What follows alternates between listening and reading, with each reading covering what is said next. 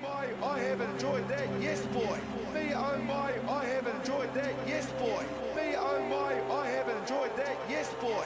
Me oh my, I have enjoyed that. Me oh my, I have enjoyed that, yes boy. Me oh my, I have. Kia ora koutou, and thank you very much for tuning in to another episode of Code with Kingy, where once again, I'm going to make a shout out to my sponsors over at Sports Fuel, who have you covered if you are in the market for any health supplements. And thankfully, if you do happen to come across anything on their website that you're keen on, I've got a wee discount code for you guys to use. That's CWK. So, yep, go and check them out, sportsfuel.co.nz, and remember to use my code to save yourself some moolah. But rolling into the show, I'm very grateful to be sharing a mic with an international referee and Mr. Ben O'Keefe. So, yeah, man, to get the show rolling, thank you very much for your time. How's life and where are you at with the rugby at the moment? Yeah, kia ora, Kingy, and kia ora, everyone. Mate, life is good. It's Sunday. I'm still stuck over here in I say stuck, but it's not a bad place to be in. It's Suva in Fiji. So we're part of the international window at the moment. So most of the New Zealand listeners would have watched the All Black game last night. Normally when the international teams come in and play the All Blacks, all the referees get shipped out. So I'm in Fiji now. I refereed Fiji versus Tonga yesterday, and pretty warm Suva, and tomorrow I'm heading off to Argentina. So pretty whirlwind over the next few weeks, but awesome to be doing some international footy, which is sort of been off the schedule for the last few years. Yeah, bro, 100%. And just like the footy players, rugby doesn't stop for you guys as referees. But I want to take it back to about a fortnight ago where you took control of the Super Rugby final, which obviously brought to a close Super Rugby. Because there have been some talking points taken away from that season. Top of mind for me is all of the cards that were dished out, in particular for the tackle height. So as someone who's been around the game, is closer to the action than what us fans are, and has a better understanding of the rules and maybe what's going on behind closed doors. What did you make of this season? And I'm guessing you're all for protection of the players moving forward.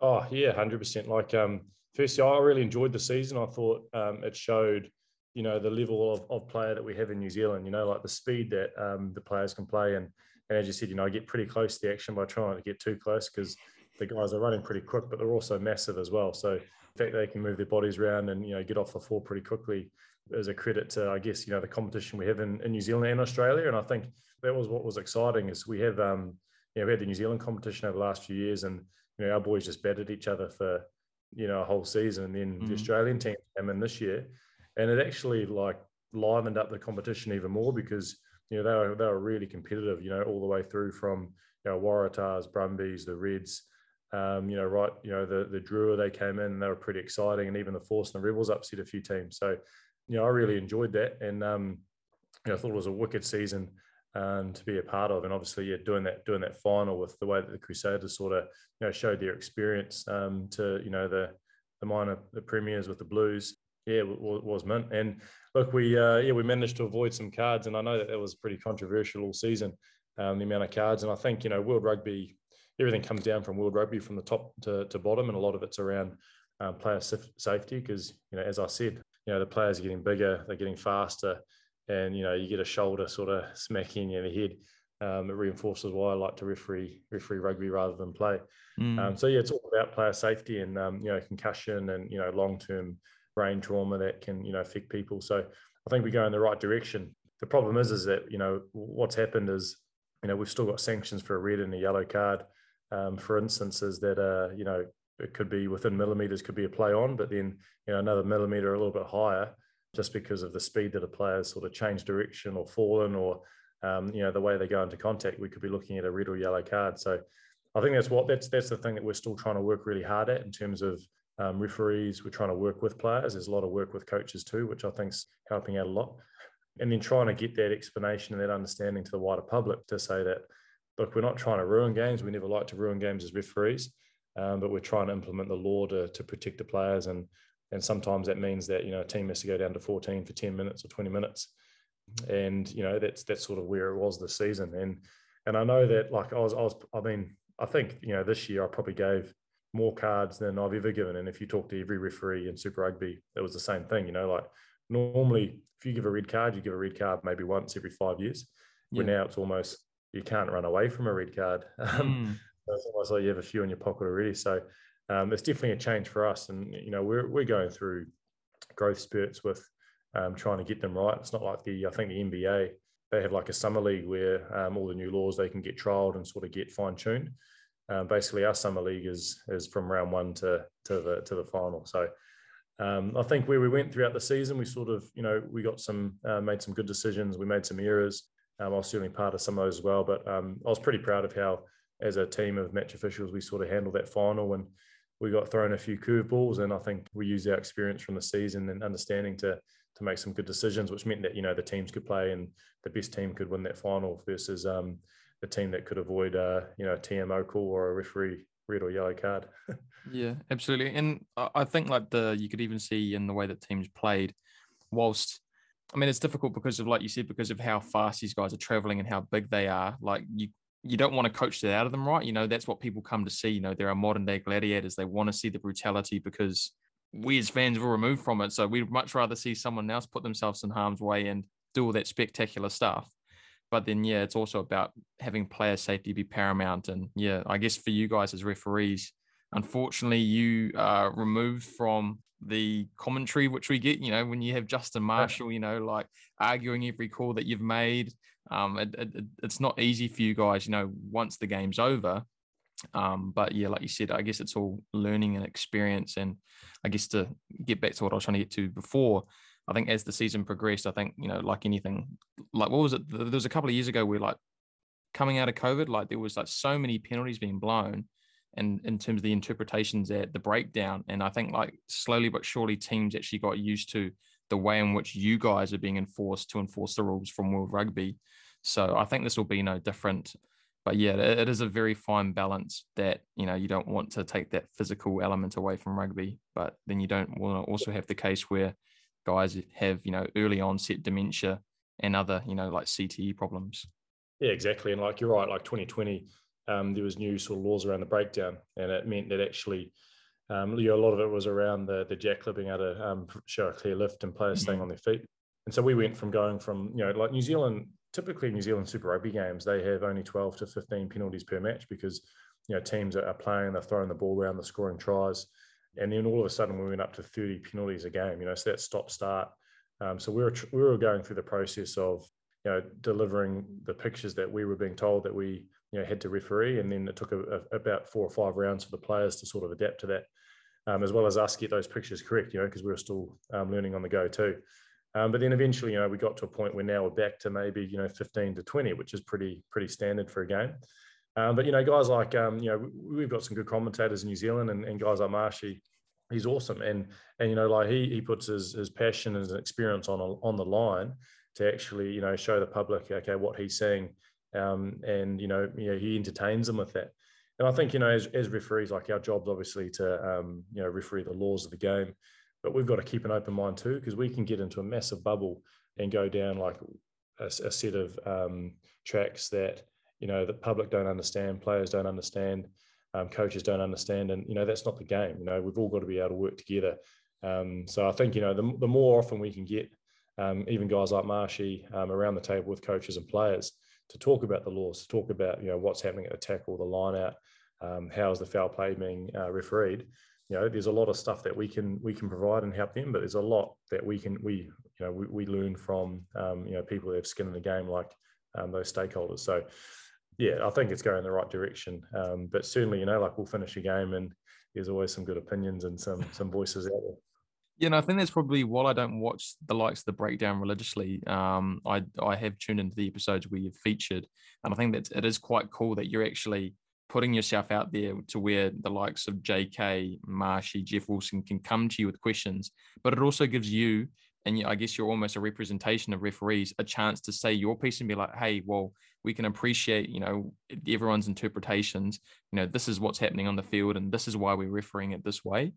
And I guess, yeah, like you've done pretty well with keeping up with those guys, given they do all that stuff for a living, and you're out there just having to be in the middle. Yeah, I'm just like, I come from a point where I've done many years of trying to understand and like fine tune my skills to try and get that really good balance, because I want to referee a game really, really well. So I feel like I can, at that table, I can provide my refereeing expertise. And that changes every single year, like they often change the rules on us every year, and like we just get good at refereeing the rules that were given to us, and then every a new edition. But that's the game, and I think the moment that, if we're not talking or being open with, the JKs of the world, the Jeff Wilsons, like we won't learn, because, we learn a lot about the game. So we know, the law book is, thick with all these laws, but unless we understand the game really well, we're not going to be able to actually deliver those laws and those rules at the appropriate times. The only way we can do that is understand the game better. Now, apart from guys like Glenn Jackson and Jamie Nut-Brown and even the referee that did the All Black game, Carl Dixon, unless you're an ex-player, or, Nick Berry, who's currently refereeing as well, it's, none of us have actually refereed at that level or played at that level to understand the game. And also some of those who are now referees, those ex-players, the game's changed since then. So we've always got to be updating ourselves and being an open book to talking to those people. And I remember when I refereed club rugby down Dunedin, the best part of the feedback was, the beer at the aftermatch, because, you talk to the winning coach, you talk to the losing coach, and, they give you some insight and some feedback, and you take that into your next game. It's the same at this level, so it's just that, talking to those people and getting that feedback is so important for the game. But you're right. I think, it's important for referees to actually, put their voice out there and show the public around, okay, these are the rules, or this is why we refereed it that way. Because the more, I think, people, if they get to better understanding, I think the more they enjoy the game, and they sort of don't think, oh, we're just blowing the pee out of the whistle the whole time. Because, we never like to do that, but, we're trying to create guidelines so that the spectacles are better for them. Yeah, bro, 100%. Speaking of, like, you touched on the fact that you were a club referee at one stage, and I guess you would have had to deal with some of the feedback from some club level coaches. So where did refereeing start for you, bro? And what made you want to pick up a whistle? It started for me all the way down south. So I went down to Dunedin and went to med school down there. I trialled for varsity. I was sort of like a big second five centre that had a little bit of gas, but not much other skill when I was younger growing up. And I sort of, like, I was pretty busy studying that year, and I didn't really enjoy playing. And my old man actually refereed back in Marlborough, where I grew up. So he just sort of, said that, look, nowadays there's actually a bit of a pathway there. So, it's something that you should do in the weekend just to stay involved and, have a break, like get outside, because my head was in a book the whole year. Right. So it was actually good to get some sunlight and get on the field and stay involved in a bit of rugby. So for me, it was solely just to keep in the game and something to do in the weekend. And it was quite fortunate because, like, Dunedin, if I started refereeing anywhere else in New Zealand, you go to big centres like Auckland, Wellington, there's quite a big hierarchy there. So there's a lot of referees that have been refereeing there for a few years, and, they've done their time and they've worked their way up their grades. In Dunedin, it's like because there's a lot of students there. Every sort of 3 or 4 years, there's a cycle that probably leave Dunedin. They leave the city. Mm-hmm. So there was an opportunity there because there was a bit of a gap in terms of, like, their premier panel. So that's sort of the top level club competition. And I got a real chance to referee at that level quite early. And because I got to be able to do my experience there quite early, it meant that I got on the radar with New Zealand a lot quicker, and I just got some really good opportunities down there. So it was so I was down there for 5 years, refereed club rugby down there, and then did my last year of my degree in Wellington, and made the transition to the Wellington referees. And by then, I was pretty experienced at that Premier level. And once you get to that Premier level, it's like players. That's when selectors start looking for you for South Island squads or North Island squads or Heartland squads, and you sort of go up the ranks like that, just the same as players. So it sort of started down there. It was just, by the wayside. It was just something that I enjoyed. And then, the more I had those after matches, the more experiences I had in the games with club rugby players, and was able to do a few club rugby finals and, referee at Forsyth Bar, which was pretty awesome back then. You just fell in love with it and fell in love with the game again. So that was sort of how it started, and I'm still doing it now, which is pretty cool. Yeah, bro, I'm doing a pretty good job with it. So what were you studying alongside? What were you studying first and foremost, and then, doing around your refereeing? So I did medicine. So I'm a doctor. So I graduated as a medic, and been working for a few years, and still work now. I focus on eyes, which is pretty ironic being a referee. So a lot of people, they'll say I'm blind, or I've heard all of those stories. and actually could, see them in my clinic on Tuesday. But it's good. Like it's something that I've always like. I got to a point where I was still working in the hospital full time, and I had my first season of Super Rugby, and I got to a point where in your first season you maybe only do two or three games in the middle, and you're the assistant referee for all the other games, but all within New Zealand. So I could leave on a Friday, fly to my game Friday night, do the game Saturday, fly back home Sunday, and then back to work Monday to Friday. And I was able to sort of do that. I was young, had a bit of energy, but I got to a point where I started getting more games, and all of a sudden I started doing games in Australia, and then it just got really full on, and I started missing flights and clinics. I was running them late because I was too busy with other rugby things as well. So it was perfect though, because at sort of around about that time, must have been maybe 2013, 14, New Zealand Rugby I've sort of gone through that progression like I was talking about before. New Zealand Rugby had a contract available, and they said, look, do you want to try it full time? And I said, look, who'd want to say no? We'll give it a go. We'll see how long it lasts. It might last one game, it might last 6 months or 8 or 9 years like it has now. So it's been awesome for me, and something that I still work in the hospital once or twice a week just to get away from rugby and keep things ticking along, just in case that one game comes along and they don't want you back. True. Okay, so you become a pro ref in 2013, and then I guess you're doing that doctor stuff on the side. Was it hard to walk away from, medicine? Because, that's a big investment, that's 5 years studying. And then I guess refereeing is one of those things where similar to players, while you guys might be able to stretch your career out a bit further in age, but, there's really a finite window to be able to capitalize on stuff like that. Because, I'm not sure what you've got going on in your own personal life with family and being away, like you said, traveling at the moment. So all these other factors come into play the older you get.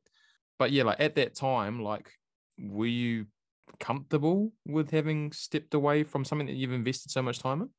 Yeah, I think my mindset around it was that I haven't really fully stepped away. It's just something that I tried to have a focus of making sure that I was being smart and keeping it going on in the background. So, when I was on long haul flights, I was trying to do some study. I was doing some research to continue to, build up that CV and make the use of the time that potentially I had while I was refereeing. And that mindset allowed me to sort of keep refereeing as a passion, because I always thought, okay, look, I'm a doctor, I'm going to be a medic. When I finish refereeing one day, whether it's my choice or someone else's choice, I want to go back and do that. So that mindset, I reckon, has helped me versus, let's say that it was my be all and end all was refereeing. I reckon I'd get pretty, stuck in the reviews, in the negative feedback, the criticism. Because I've been able to keep it as a passion, I reckon I've been able to enjoy it more, go out there and love running around with the whistle. And then by having that break on the Tuesday or Wednesday, no matter what happened on the Saturday, it actually refreshes me and gets me ready for the next game. So I've sort of carved out quite a good niche that allows me to, I guess, referee at the best that I can be, but just by having that balance. So I think hopefully, one day, by doing what I'm doing, by keeping things ticking over, if I decide to go back, I'll be able to do it quite easily. And so I guess with you staying on top of it, a couple of times a week, I don't know, is it one of those things where you can just revisit it? It's almost like riding a bike in terms of the information that you retain to help out with your clients? Or did you finish up with that? No? You definitely get a bit dusty, eh? I remember sort of around the World Cup, or, I had probably a 3-month stint away. So it's fine when you're doing it once a week, but I'm certainly not, as sharp as, the guys that are doing it, full time. So, my colleagues, I'm still asking them questions, quite a bit during the day. So I'll be a little bit slower. But I certainly remember, around the World Cup at about, 4 months where, because I've got the flexibility, the hospital's really great, really helpful like that. Came back after about 4 months, and I was looking at the slit lamp, the microscope that I use. And I was like, this is pretty foreign, and we had a patient that came in that had a real simple, just, corneal abrasion. And, that's like bread and butter. That should be 2 minutes in and out. I've just got a little bit of damage to the front of their eye. That consult, probably took me triple the time that it normally would. So, it's like anything, if you head away for a little bit and you come back, it takes a bit of time to get back on the horse. But then after that, you do that so many times, you get into routines and you do retain a little bit quicker. So it does take a bit of time. It's a bit like refereeing, we have a summer break. And the thing is with Southern Hemisphere referees, often, we'll have a break over December. And then if we're refereeing international, so Six Nations, which start in end of January, February, if we're appointed to round 1 or round 2, now the whole of the Northern Hemisphere, they have rugby over November, December, January. So those referees, they're going to their round 1 and 2 Six Nations. Mate, they're in the game. They've been refereeing for 6 weeks straight. We've been sitting on a beach or somewhere in New Zealand for 6 weeks, and trying to train, and telling our trainer we've been doing a lot of work, but it's hard when it's the sun's out. So we'll go straight into a game, and you do get it takes a few tackles, a few rucks to actually get those cobwebs away. So often we'll try and get into a team beforehand, or maybe referee like a first 15 game that week. Where we are. I remember once I was in Dublin with Glenn Jackson, and we were refereeing Ireland versus Wales on the Saturday, and on the Wednesday night he refereed and I ran touch for an under 15 game. Like the Six Nations referees were running this under 15 game. That was just so that we could get some pictures going through our head, and get rid of those cobwebs. So it does take a bit of time, but certainly it's good to be able to have that balance and be able to go through those motions, and you get back into it pretty quick. Yeah, that must have been unreal. I'm not sure like how familiar 15-year-olds in Ireland are with referees, but I, for one, really did appreciate the times when I was playing club rugby and we had some of the big dogs roll down. Because none of them knew us. They were still pretty cheeky. So I had to shush a few parents on the sideline still, and I reckon their jaws would have dropped on the Saturday when they would have seen us running out too. I can only imagine, bro. But this is a little side note for me. An ophthalmologist. Like, what does that look like day in and day out? And I'm guessing that's all vision. And like, do you get like all sorts? Do you get like the minor ones to the more, I guess, more gruesome incidents or events? We so I basically work in the emergency eye department. So we had our eye department in Wellington, and this is how it sort of works out throughout all New Zealand. And sort of the eyes quite good, because we've got a lot of gatekeepers, and by that I mean like people that will see patients before they actually come and see us. So if you think of optometrists, every town's got an optometrist. You got GPs, and even just the actual emergency department in the hospital. So people wake up in the morning or be walking throughout the day, and then all of a sudden realize that they've lost their vision in one eye. It's gone completely dark, or they're starting to see flashing lights, or they're really sensitive to light, or all of a sudden they look in the mirror, it's really red, or they'll walk into the corner of a desk and they'll fracture their eye socket, or fireworks, like they'll get a firework shot in their eye. So all these different things can happen, and they'll either come straight into the hospital to the emergency department, they'll see their optometrist if they've lost their vision, or their GP. And so we'll get a phone call from that person, or that person will come just straight in, and then they'll come up to the emergency eye clinic, and that's when we see that patient. So we've got all the tools to firstly check their vision, check things in their eye, like the pressure in their eye, so how much pressure is in their eye, if it's high, if it's low. And then we use a special microscope and special drops to assess the front of their eye. Is there any damage to the front of their eye? Is there a laceration or a cut in their eye? Is the contents from their eye coming out of their eye? Sorry for listeners if that's pretty gross, but all the way to the middle of their eye and the back of their eye to see if their retina, which is I guess the cells that help you see, that can actually fall away due to a tear or damage at the back of your eye. So we can see all those things through using some lenses and a slit lamp, and whatever we find, we'll fix either through reassurance if things are okay, drops, so antibiotics or steroids. Sometimes we have to give injections into the eye. And other times we have to do laser to the eye. So not just like the laser to be able to help you see again, but actual using a laser that shoots little spots into the back of the eye to help go around any holes or any tears, so it actually doesn't get worse. To calling the boss up and saying that we need to take this person to theatre, and they need an operation to remove a cataract, or to put their retina back in place, or to remove the vitreous, the jelly in their eye. So there's all these sorts of things that can happen.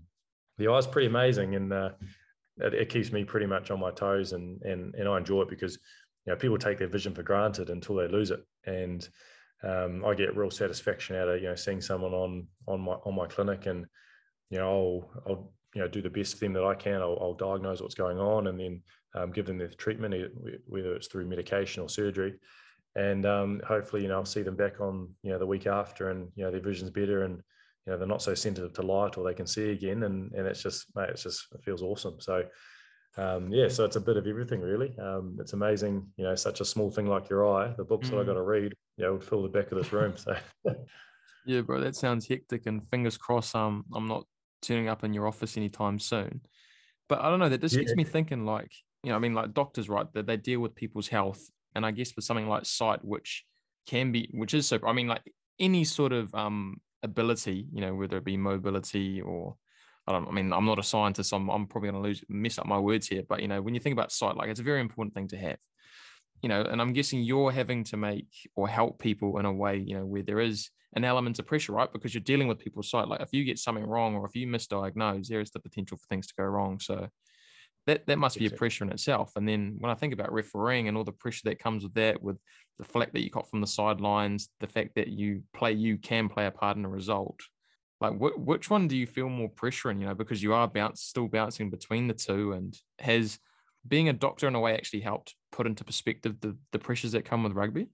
Yeah, 100%. I think you nailed on the head right there.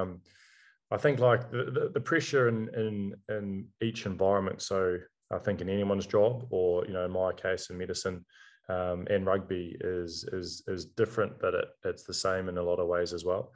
I think like the pressures that we get in rugby to make the right decision, to not have an impact negatively on the game, then the media pressures after, and the social media pressures after, are all things that are quite personal, and are quite hard to deal with. So over time, that's why guys like Wayne Barnes, Jaco Piper, they're excellent referees, because through experience, they've been able to learn and go through that. Same thing with in medicine, and like anyone's job, you make decisions that are going to have an impact on someone's life, whether you work at a bank, whether you work at the supermarket. So they're all things that you do have to make decisions and be accurate with those decisions. And that's why I think refereeing and my medicine's really complemented themselves, with not just like, I guess, communication and player management or people management. That's always been something that I think has really, really helped me from my medicine when I use it on the field. But certainly the pressure thing, because when you're refereeing a game of rugby, now whether it was at Eden Park for the final that I refereed, or yesterday in Suva, or my next game, which is going to be in Argentina, there's huge pressure involved in the build-up. You get nervous, you're excited, there's huge pressure in the game. You don't know what's going to happen, you've got to react. There's slow motion replays now, there's a TMO, so there's all that type of game pressure, but we only get to practice that in the 80 minutes unless we find something during the week to do to help us with that pressure. So there's a real big push with referees around the world right now, is to actually find what can you do to be able to practice during the week. Not everyone can actually practice like teams do, where they've got 15 on 15, or they can actually run through the lineouts and mauls. As referees, a lot of it relies on looking at clips. A lot of us do go down to club teams or Super Rugby teams to sort of get that experiential practice. But practicing under pressure, making a decision in the 75th minute, is quite hard to reinvent unless you're doing it. So for me, I'm quite lucky that that pressure that I get when someone comes in with a visual issue that I've got to sort out, I've got to be accurate. I've got to make a quick decision sometimes, and I've got to use my experience that might not always be right. You've got to be comfortable with that. That really helps me in the game. So that type of experience, I think, helps me whenever my bosses say, okay, what are you doing during the week that's going to help you in the 80 minutes? I say, look, I had a whole day clinic and had to deal with some pretty crazy things. So I'm pretty good for Saturday. And I think, like I remember, it might have been Willie Lose or one commentator, like right when I started, I was refereeing Auckland versus Bay of Plenty, and they made a comment around, I wonder what Ben's feeling, because they worked out what I did. More pressure setting up this line out, or actually more pressure in his job. And that week I had just been in the emergency department. I was doing ED, and we had to do CPR on a patient, and a tree had fallen on him, and it was pretty difficult. And when you compare it like that, setting a lineup, that pretty simple, but they're different pressures. They're different pressures that you try and learn from each experience that will make you better in each environment. And even a lot of stuff that I've learned in refereeing, I can transfer into the clinics as well. So it's they complement pretty well. Yeah, well, great self-awareness, bro. And yeah, I guess like I guess when you're dealing with people's lives and people's health, it really does put into perspective that rugby is just a game. And while, there's a lot of buy into it, at the end of the day, it really is just a game, bro. But just to touch on one of the points that you made, like you made the reference to making a call in the 75th minute. And so I guess, like, going back to your refereeing career, is it hard, like when you're in those real pressure moments to, just shut everything out? I know that you've got your refereeing team around you, but I don't know, like the example that I just think of is like, if I go back to the 2017 Lions series, right? Third test. I can't remember, was it Romain Poirier, the referee, right? Yep. So, you probably know the call I'm talking about was the accidental offside. It's a penalty, right? And I think for a lot of people, and correct me if I'm wrong, it looked like he was a victim of the moment, where I think he understood the magnitude of the call he was going to make and that it was pretty much going to dictate a series. And then, of course, it wasn't a penalty to the All Blacks, originally was, but then it becomes a scrum. So I guess for you, like, speaking of pressure and refereeing, like, yeah, how hard is it to actually, like, exclude everything? Because, the call that you have to make, but then, like you said, you don't want to have a negative effect on the game or have a negative influence. So, yeah, again, as someone who's man in the middle, how difficult is that? Look, I think it's always like post the game, it becomes difficult. And I know Romain plays like one of my best mates, like such an experienced referee. And like he was fuming that he let a situation like that happen, regardless of what decision he made, whether it was a scrum or a penalty, because he doesn't, like every referee in the world, whether you're doing internationals down to club rugby, you never want to impact a game, that might deny a team from winning. But like, honestly, in those moments, you get so in the zone that, I've refereed at massive stadiums and you just don't hear the crowd because you're in the moment, you're reacting. The game's so quick. You're going from tackle to ruck to line out to maul. Is that a knock on? Is it not? Relying on the assistant referees. Are they making a call? Is the TMO going to come in for a check? So all this stuff's happening for 80 minutes. So, after the 80 minutes, you sort of sit down like, you're always pretty stuffed. So the difficult thing is then when you do a review and then, the review comes out where you made an error. But in the time, like I think every probably, test match referee, once they start getting a few tier 1 tests under their belt, that means, they're a pretty good referee, they're pretty good in those high impact moments or those last plays of the game. Often you're not thinking, what's the score, how much time's left. You're just really just trying to, if I don't stay in this moment, this is where I'm going to slip up. So this is why referees, they might have a key word being like, okay, end game or last 5 minutes. It's just like focus. They'll have something that will make them try and switch on to make the right decision, whether that's by blowing your whistle or not blowing your whistle, by not making a decision that can actually affect the game, by making the wrong decision can affect the game as well. So you're always trying to just do what's right for the game and make that right decision. So people can actually walk away and go, yep, the All Blacks won that game fairly, or yep, the Lions, won that game fairly as well. And that happens. And I've had a lot of tight games. My very first test match was Samoa, Georgia. That was a 21-all draw. So, you're working hard for the 80 minutes because no one likes a draw, but you also don't want to give an incorrect penalty where a team wins when they shouldn't have. My first tier 1 test match was Argentina versus Scotland. And I gave Scotland a penalty and they won the game at the, in the last play because Argentina, made a high tackle. And in those moments, like I was really happy with those decisions, but it just shows, you just got to be switched on the whole time. Because the moment you slip, then that's when you get really disappointed in yourself. So, and I think that's part of why when we refereed, I got to referee the All Blacks a few years ago because of COVID. So they had this situation where they couldn't get any neutral referees in because no one could travel. So they got New Zealand, Australian referees to referee the All Blacks versus Australia in the Bledisloe, and I think the Rugby Championship or mainly the Bledisloe. And what that showed is that regardless of being a New Zealander, the game's so fast and you're in the moment so much that you're not aware of, okay, am I penalising Ardie Savea or am I penalising Michael Hooper? You're basically just going, okay, there's a jacker on the ball. Yep, he's lifted, good, holding on, penalty, bang. And then you get through a game and there's a winner and a loser. So I think the game is so fast right now that I think the pressures that you feel yes, they're there before the game, but most referees, as soon as they've heard the anthems, as soon as they blow the whistle, they just lock into that roller coaster and do their best job. Interesting. Yeah. Because this is stuff that me as a fan just would not be aware of. I'm just critical of the decision. Like I've got the commentators, I've got my boys around me being like, what the hell? Whereas, like you said, in the moment, like we have no idea what it's like. And that's part of the reason why I've got you on, man. Like I want to know what's going on for you guys in that moment, because while you guys aren't the main attraction, that the players and the teams are, like you are just as important, because just like I said to my boys on a Saturday, as much as we may not agree with the referee's calls at times, we don't have a game without you guys. So yeah, and I think we also have to be appreciative of the pressures that are on you guys at the same time. And one of the other things I'm interested with, and I think that you do a really good job of, is that when you're dealing with professional sport and you're dealing with the best of the best athletes, a big part of the game is emotion, right? Like that's part of the reason why we buy into these games. You want to see these guys, banging on their chest when they're scoring their tries and putting in these big hits, putting their bodies on the line. And so you might make a call and a player might not agree with it, and he might react a way where if he had it another time back, he wouldn't have talked to you the way that he did the first time. How do you deal with that as well? Because obviously you're understanding that, like it's a heat of the moment thing. But then also you have to draw the line to where it's like, okay, I'm the referee and I'm not going to let you disrespect me like that.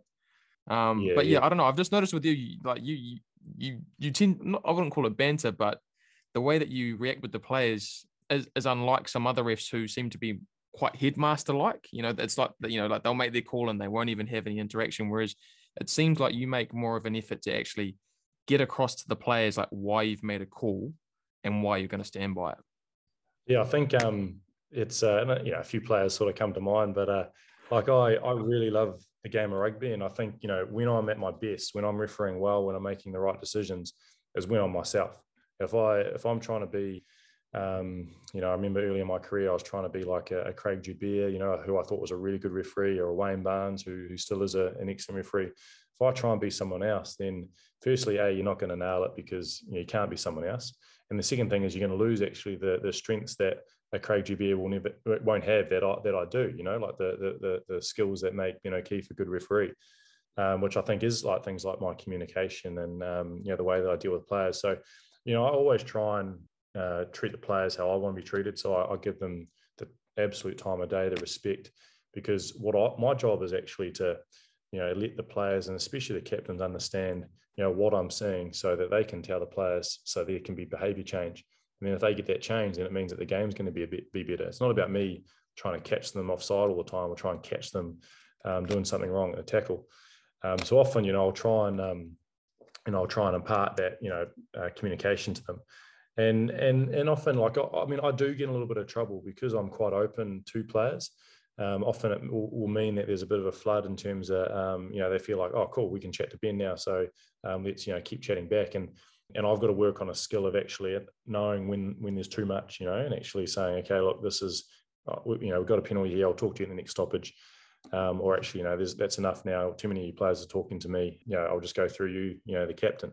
So but I see the benefits of actually opening those communication channels for the game and for my style is something that is a lot better for me, and the way that I want to see the game being played. Where like I think some referees are very good at that sort of headmaster way that they do it, and I just realize it's just not me. So if I tried to be the headmaster referee, they'd think they'd think pretty low of me pretty quickly. So yeah, I think it's just important, like anything, if you try and be yourself, then that's it. And as long as there's respect there, and typically I think professional rugby players, obviously, if we're comparing to football, it's leagues apart, but professional rugby players are pretty good. Generally they know when they've gone too far, because it's their job to actually as captains, as halfbacks, as flankers, to push the limits, either with what they're saying to you, or what they're doing at the ruck. So as long as you can give a clear message to them at the right time, you don't catch them by surprise, then I think players are pretty understandable. So for me, it's look, as long as there's that respect, like I'd never swear at a player, so I'd never expect a player to swear at me.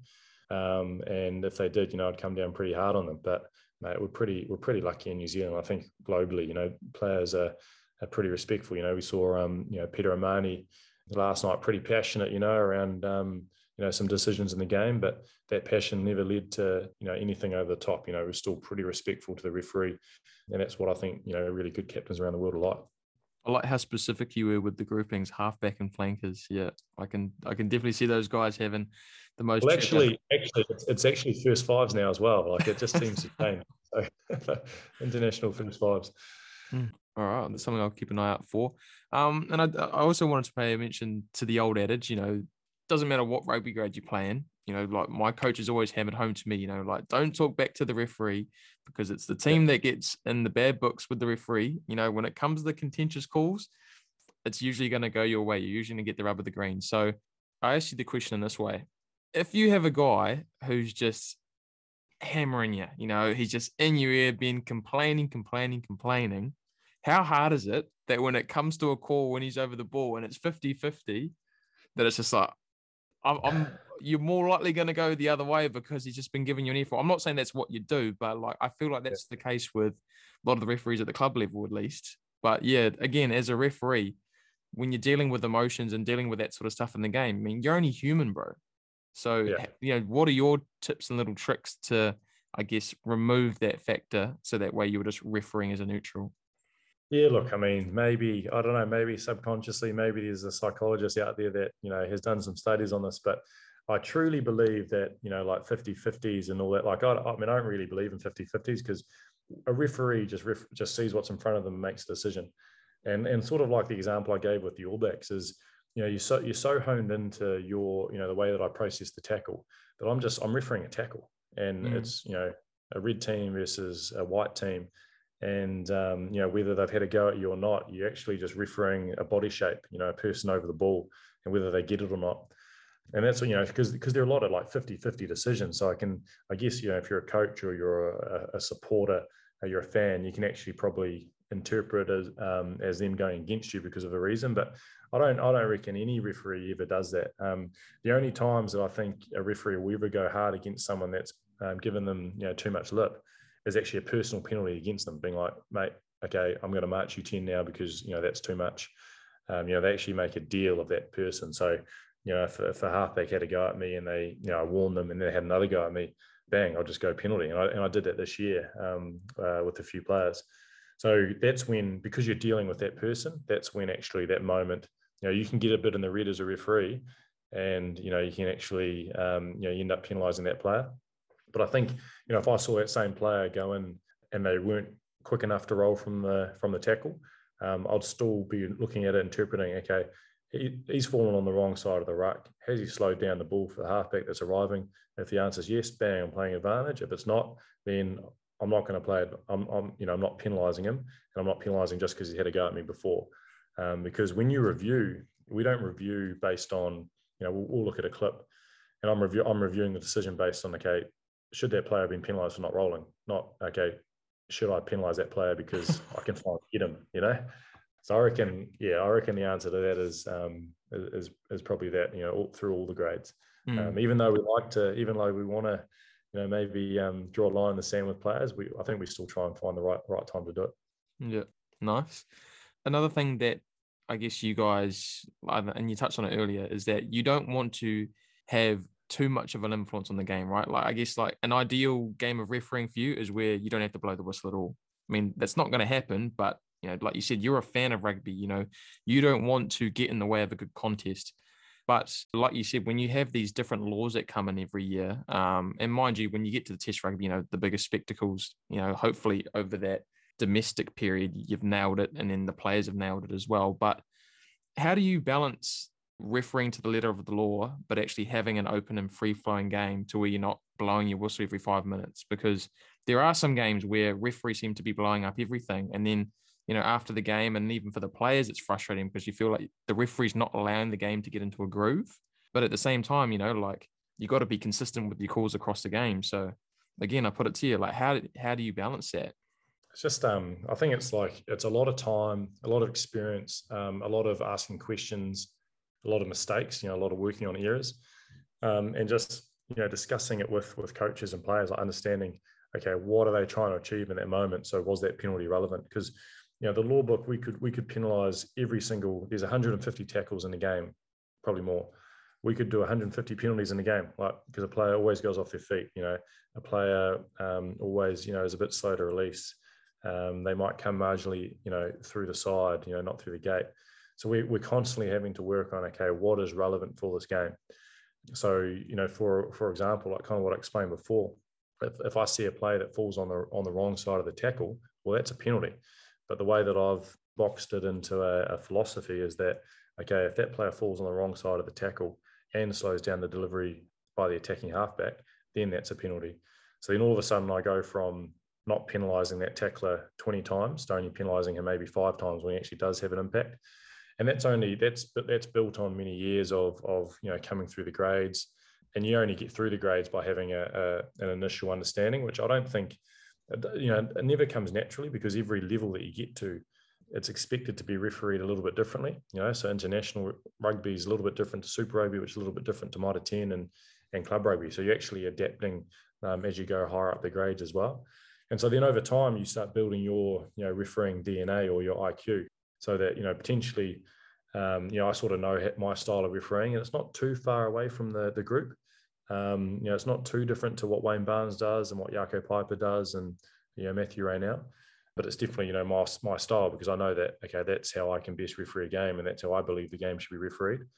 But it's all boxed in with, what they want us to do at World Rugby and Super Rugby. So there are some marginal differences which our bosses tell us to do, and that's something that we have to adapt and change in our game. But I've learned over time that every World Rugby or Super Rugby meeting that we have, which we have one every 3 months, where everyone gets together.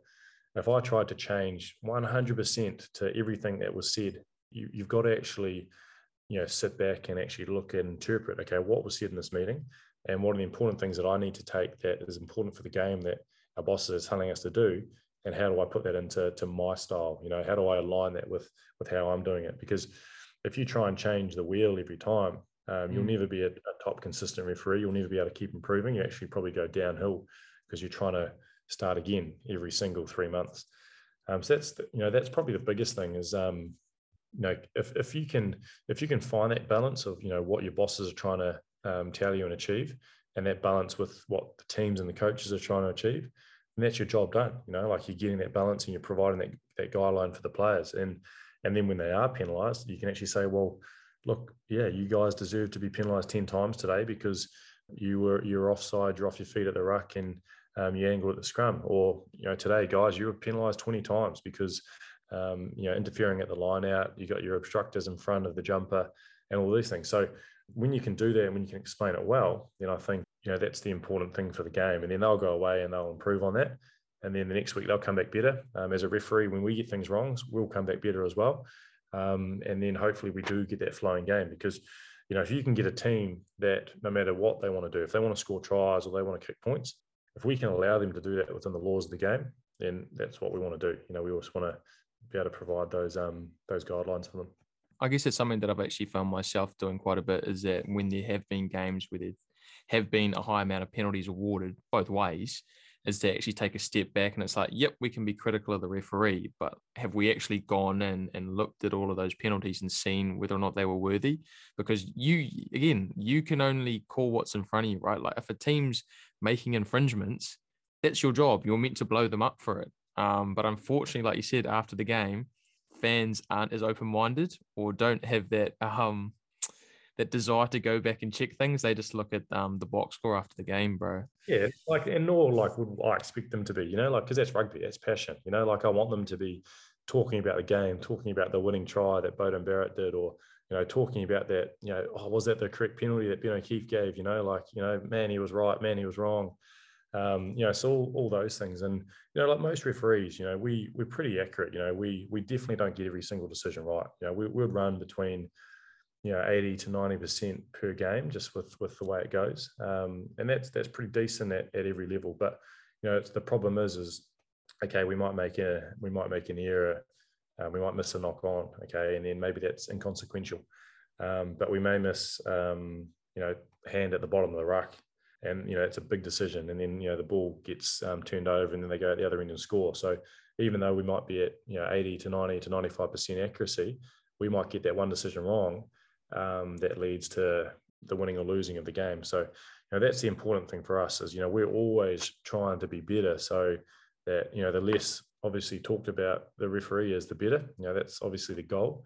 But, there are going to be times where, we don't get that balance right, and we don't get that consistency for the whole 80 minutes right either. And that's always it's the unicorn, that's what we're chasing, trying to do that perfect game, whether it be Super Rugby, International, World Cup, even club rugby. Mm-hmm. Touch on the point of like making potentially an incorrect call and it being inconsequential, depending on what time it happened in the game. But have there ever been moments for you, and I'm not sure if you're much of a perfectionist, where you've made a call and you've sort of realized afterwards that maybe you didn't get the call correct, and then it's bothered you? Because I think of it like a player, right? Like when you make a mistake, ideally you'd be like a goldfish, short-term memory, but you find that a lot of guys, when they have a couple of mistakes, that's when everything starts to go downhill. And like you said, referees are only human. They're like players. They may not get it correct every time, but is that something that you have to keep in mind with you? It's like, yep, even though like if I could have that call back, I maybe would have interpreted it differently, but I just have to get on with the game and have it not be an influence of, how I'm going to referee for the rest of it. Because like, again, I'm only dealing with club level referees here, as my point of references, but you see sometimes in games where referees might get a couple of calls wrong in a certain area, and then they have to keep up with it for consistency's sake for the rest of the game. So yeah, again, how do you deal with that? It's the hardest skill to be able to realize that you've made an incorrect decision, and we're quite good at that because I'll purposely set up. I break the game into quarters in my head and with my team around okay, how was the first 15 minutes? Okay, how's the game set up? Next 15 minutes, okay, how's the game? Are we in control? Second half, next 15 minutes, how's the game changing? And then the last 15 minutes, how's this game ending? And in that time, I'll think of my penalty count. I'll think of, how set pieces, how spaces, how the tackle is. And so I'm trying to keep, consistent, but also in control of what's going on. And mate, there are definitely times where, you want to, referees talk about your first 5 decisions. You want your first 5 decisions in the game to be correct, not just for the game, but also for the credibility that the players are going to hold towards you. And there have been times when like my first decision has been wrong, my second decision has been wrong. And that's something where, you got to, as a referee, find a way to be accurate again. And the way that I've sort of figured out is that, look, I mean, and this is what all referees are like, you can't do anything about the decisions that you've just made, okay? And also, you haven't actually properly sat down to review it. Now, sometimes when you got a decision wrong and you're going to say, cool, okay, I got that wrong. But there are other times when there's doubt in your mind. Well, if you keep that doubt in your mind, that's going to affect your next decision and your next decision. And then, you could have reviewed that game, and then that decision that you had doubt in your mind on, you could be 100% correct. But because you let that doubt creep in your mind and it affects your third decision and your fourth decision, well, all of a sudden you've gone from actually being correct for your first and your second, but then it's affected the next decisions, which have all been wrong. So it's snowballed. So as a referee, you've got to get really good at just being like, okay, I have a mantra. I just say trust and enjoy, and I've got it written on my whistle. So it's obviously just enjoy the game, but just trust that, pretty much you'll be right most of the time. And I found that, most of the time when I've had that doubt or I thought I was wrong, I've gone to review the game and been like, no, your instincts were correct. Your years of experience were correct. You made the right decision. And very rarely, you'll have got it wrong. And then on the review, if you've got it wrong, okay, you work at it, you look at it. Okay, was it my positioning? Was it just a picture that I misread? How do I get better for next time? So that's it. Like, you've got to be able to, in the moment, just be able to move on so that it doesn't affect and it doesn't snowball. Because, you could do one poor decision at the start and you could have a really good game for the rest of the game. You could do 80 minutes and then no one's talking about that one decision. But if you start off and you have a roll of poor decisions, then that's when it can actually, backfire. And I've definitely had games like that. And I'm sure I'll have games in the future like that. You never know, but I'm definitely better at handling it than I probably was before. And I think, referees, even when they know that they've made decisions wrong, they never try and make up for it. They never try and catch up, because when you try and do that, that's when you move away from, okay, what's going to help me when I'm under pressure, when I'm going to have to make quick decisions? Well, what's going to help me is actually the philosophies that I've instilled in my head over time that I can react to, my instinct. When you try and start if referees try to start manipulating it, that's when it'll just be too obvious. And I think, you don't, that's why you don't see referees do that. I think a lot of them just, okay, let's get back on, let's keep going, let's try and reset. So I'll have a reset, whether it's a word or an action, just like players do. And then they just move on to the next decision. Yeah, weird how, just like players, you have to just keep going with the game rather than getting bogged down by potentially, stuff that if you had a moment to take it back, you would have, bro.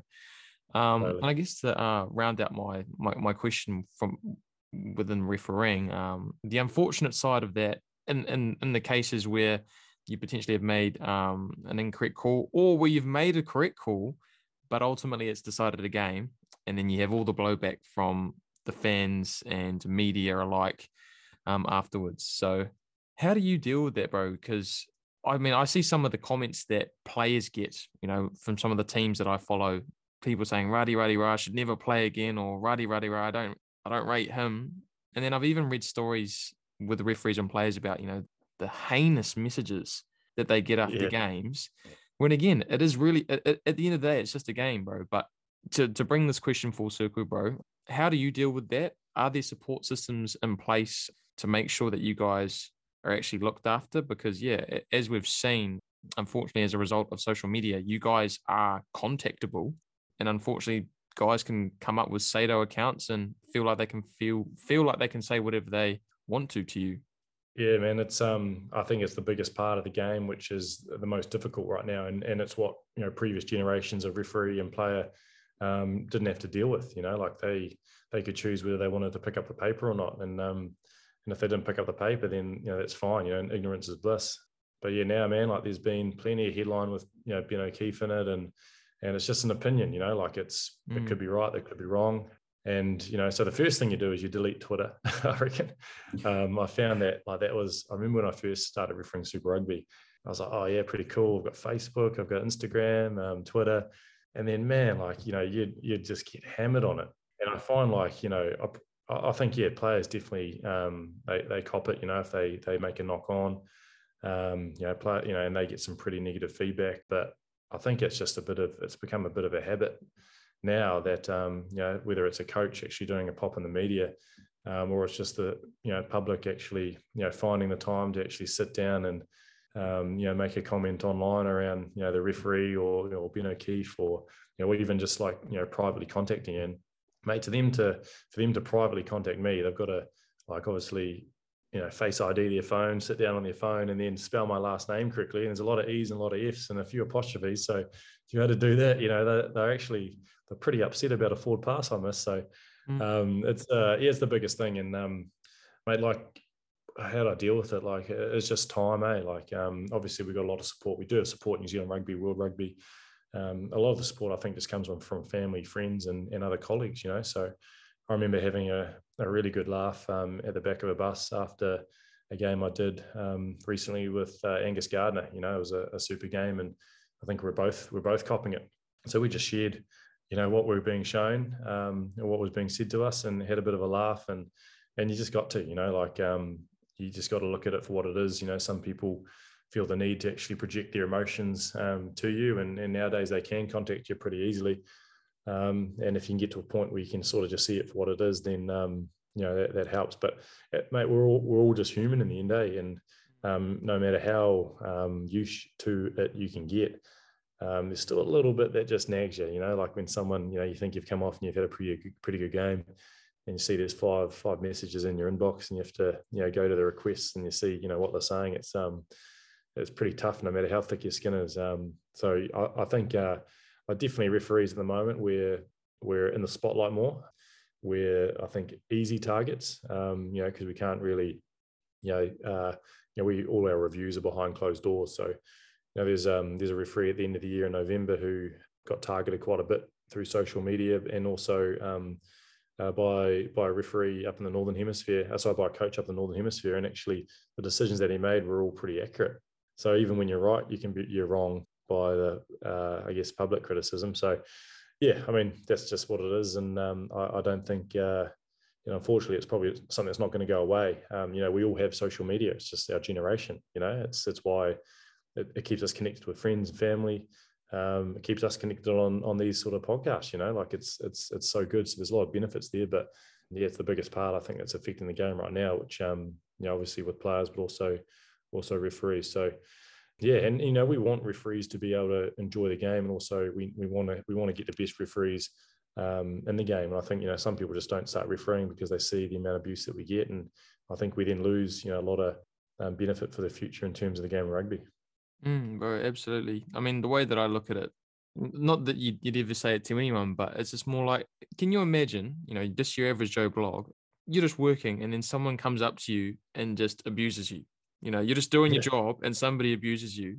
Like people would file personal grievances or go to the police about that stuff. But for whatever reason, with certain occupations, they feel like because these guys are on TV and because they are involved in something that they feel so passionate about, that they feel like they have a right to just say whatever they want. Yeah, no, it's all good if a ref, so say what you want. Yeah, it's crazy. It's crazy. Bro. And yeah, again, I don't want to. There's been a few times I've wanted to reply, but in all my years, I've never said anything back. But man, I've been close to, but yeah, it's just best not to get in sort of arguments with those people because, mate, at the end of the day, they sort of show who they are when they're making comments like that. 100%. Looking more to a positive side though, bro. The beauty with refereeing, as you alluded to right at the top of the podcast, you're in Suva, and you're about to make your way to Argentina. Being a part of these spectacles, right? Some of these really special occasions that come with rugby. We touched on the fact that you refereed the Super Rugby final a couple of weeks ago. I've got in my notes here that you were a touch judge at the Rugby World Cup final. You officiated a Lions test in South Africa last year, and you got to referee the All Blacks, as a New Zealand referee, like that doesn't happen. How have you found like being a part of those fixtures? Is there one that springs to mind that is really special to you? And yeah, is it something that, I don't know, that you looked forward to when you set out to become a professional referee? Like, did you think like, oh man, like I'm going to get to travel with this occupation? And yeah, how has all that stuff played out? What sorts of experiences have you had, through refereeing? Yeah, look, I'm constantly like week by week, I'm surprised about the experiences I get on the field, off the field, in games. I'm so lucky to be able to do what I do. And I had no idea I was going to do this. Like, I just started out, wanting to run around referee, and then all of a sudden I got to go to the West Coast and do a Heartland game, and I thought, wow, this is pretty cool. I'm refereeing. I think it was Horowhenua Kapiti versus Buller. And then you get another experience, and like it's pretty awesome what we get to do.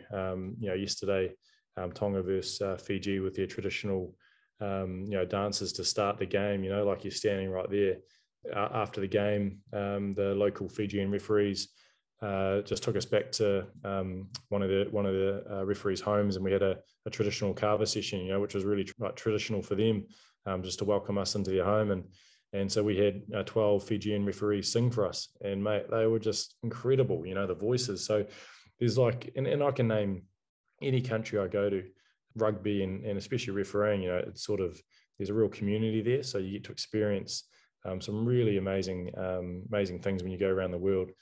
And certainly, those games like, you mentioned the All Black game, the Lions series, Super Rugby final, World Cup final. I remember walking to get selected for the selections for the final, and I was like thinking of the people that could be involved, and we had a few people that were injured, and obviously the English referees couldn't do it, the South African referees couldn't do it.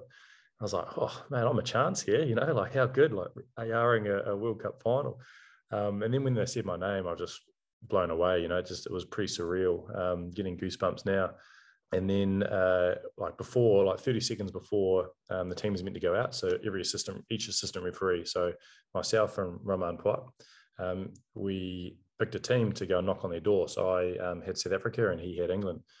So we were going to go knock on the doors to tell the managers they were ready to come out, but obviously being a final, the managers were all over it, so we just had to we just stood sort of down the end of the corridor.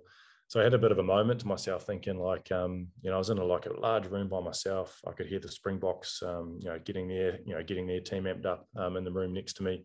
I could hear the crowd in Japan at the final stadium, the Yokohama Stadium, just erupting. And I was like by myself for a moment. I was like, man, this is unreal. Like not many people have been able to stand here, do this as an assistant referee in a final.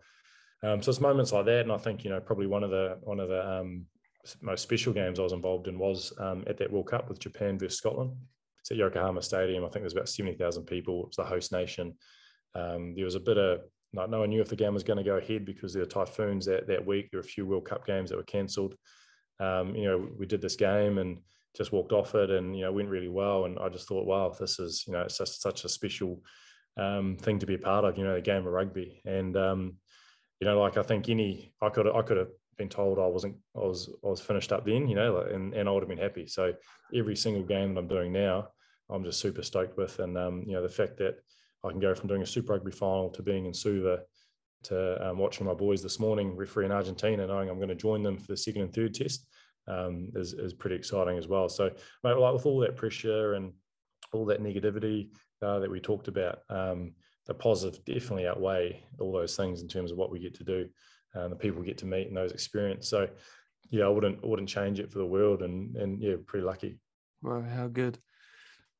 I guess the follow-up question to this is, like, what are sort of some of your goals, long-term and short-term? And I didn't even think about it, bro. I guess for you, the pinnacle for any referee would be to referee a Rugby World Cup final, right? But for you, that would mean the All Blacks are missing out. So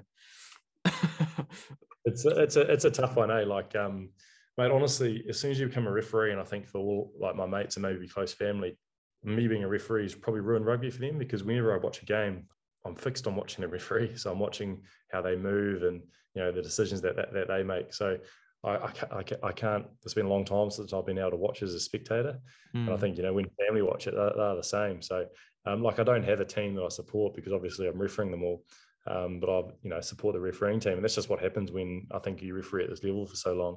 And like there's no one in teams that like I'm a little bit older now, and I used to have guys I went to school with that were in teams, and that was all good. But like guys in teams now are they're young, they're fit, they're fast, so you sort of had that dissociation. But mate, like honestly, and for me, like next World Cup, I was in France. I love to be having a beer in the stands watching the All Blacks in the final. Like that, for me, I think I never really knew that until after I did the last World Cup. I was so happy with how I performed. And I've done a Lions series, I've done a Super Rugby final. I feel like I've achieved a lot in my career, which I can be really grateful for. So the game's not about me. So like I do want New Zealand to succeed there, because I know how important it is for the All Blacks and everyone. And mate, sometimes I would love to just be in the stand and watching it and getting that sort of atmosphere. But yeah, like there are those goals that I put so much time into my refereeing, and I do feel like I offer a really good, I guess, product to games. That if they need me for a quarterfinal, if they need me for a semi-final, if they need me for a final, whether I'm refereeing or ARing, I'd love to do that. Because for me it's a new challenge. It's an opportunity to test out all those skills and things that I just talked to you about, and whether they work or not, or whether I need to get better next time. So we'll see. And hopefully World Cup's next year, and then the other one, there's another one after that, which only 4 years after, and hopefully I won't be too old by then. So we'll just have to see how long I can do it. We'll put it this way, bro. I hope for your sake that should the All Blacks not make the final, that you're the man in charge of the game, bro. But I think that's pretty much a wrap on what I've wanted to collect from your experience as a referee and as a doctor as well, bro. But before I let you go, and it's something that I ask all of my players as part of the interview with them, what is your game day routine? Yeah. So game day routine, like for me, like the way that I prepare during the week is a lot of it is front loaded. So I'll do a lot of my prep, my physical, my prep for the game, like looking at teams like Monday, Tuesday, Wednesday, Thursday, Friday, like get that all done. So my game day is free. So I like to have 1 or 2 notes on a Friday night that I can sort of next to the bed, so that when I wake up in the morning, I'm looking at 1 or 2 things. So then when I wake up in the morning, I might only have 1 or 2 things I look at, and then I'm fresh, I'm free. Like I don't have all these pictures in my head, so I can just go out there and referee. And I think that's really important. It was a mindset shift that I did, from a few years ago.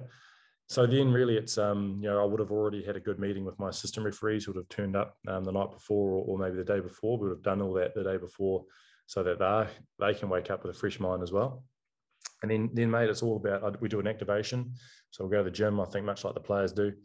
Get one of those long rubber bands and a bit of a stretch, light weights, just to get things working, really just for injury prevention. And depending on the game, obviously fuel up, so breakfast, lunch. But depending on the game, whether the game's 7 p.m. might be 9 p.m. in France, I love a game day nap. Mate, I love a game day nap. Like have a 2 o'clock, lights out. There'll be a bit of drool on the pillow. I know it's been a good one. Then I'll wake up an hour and a half later, and then I'm good to go. Make sure the boots are clean, bags packed, head on down to the ground about an hour and a half, 2 hours before the game.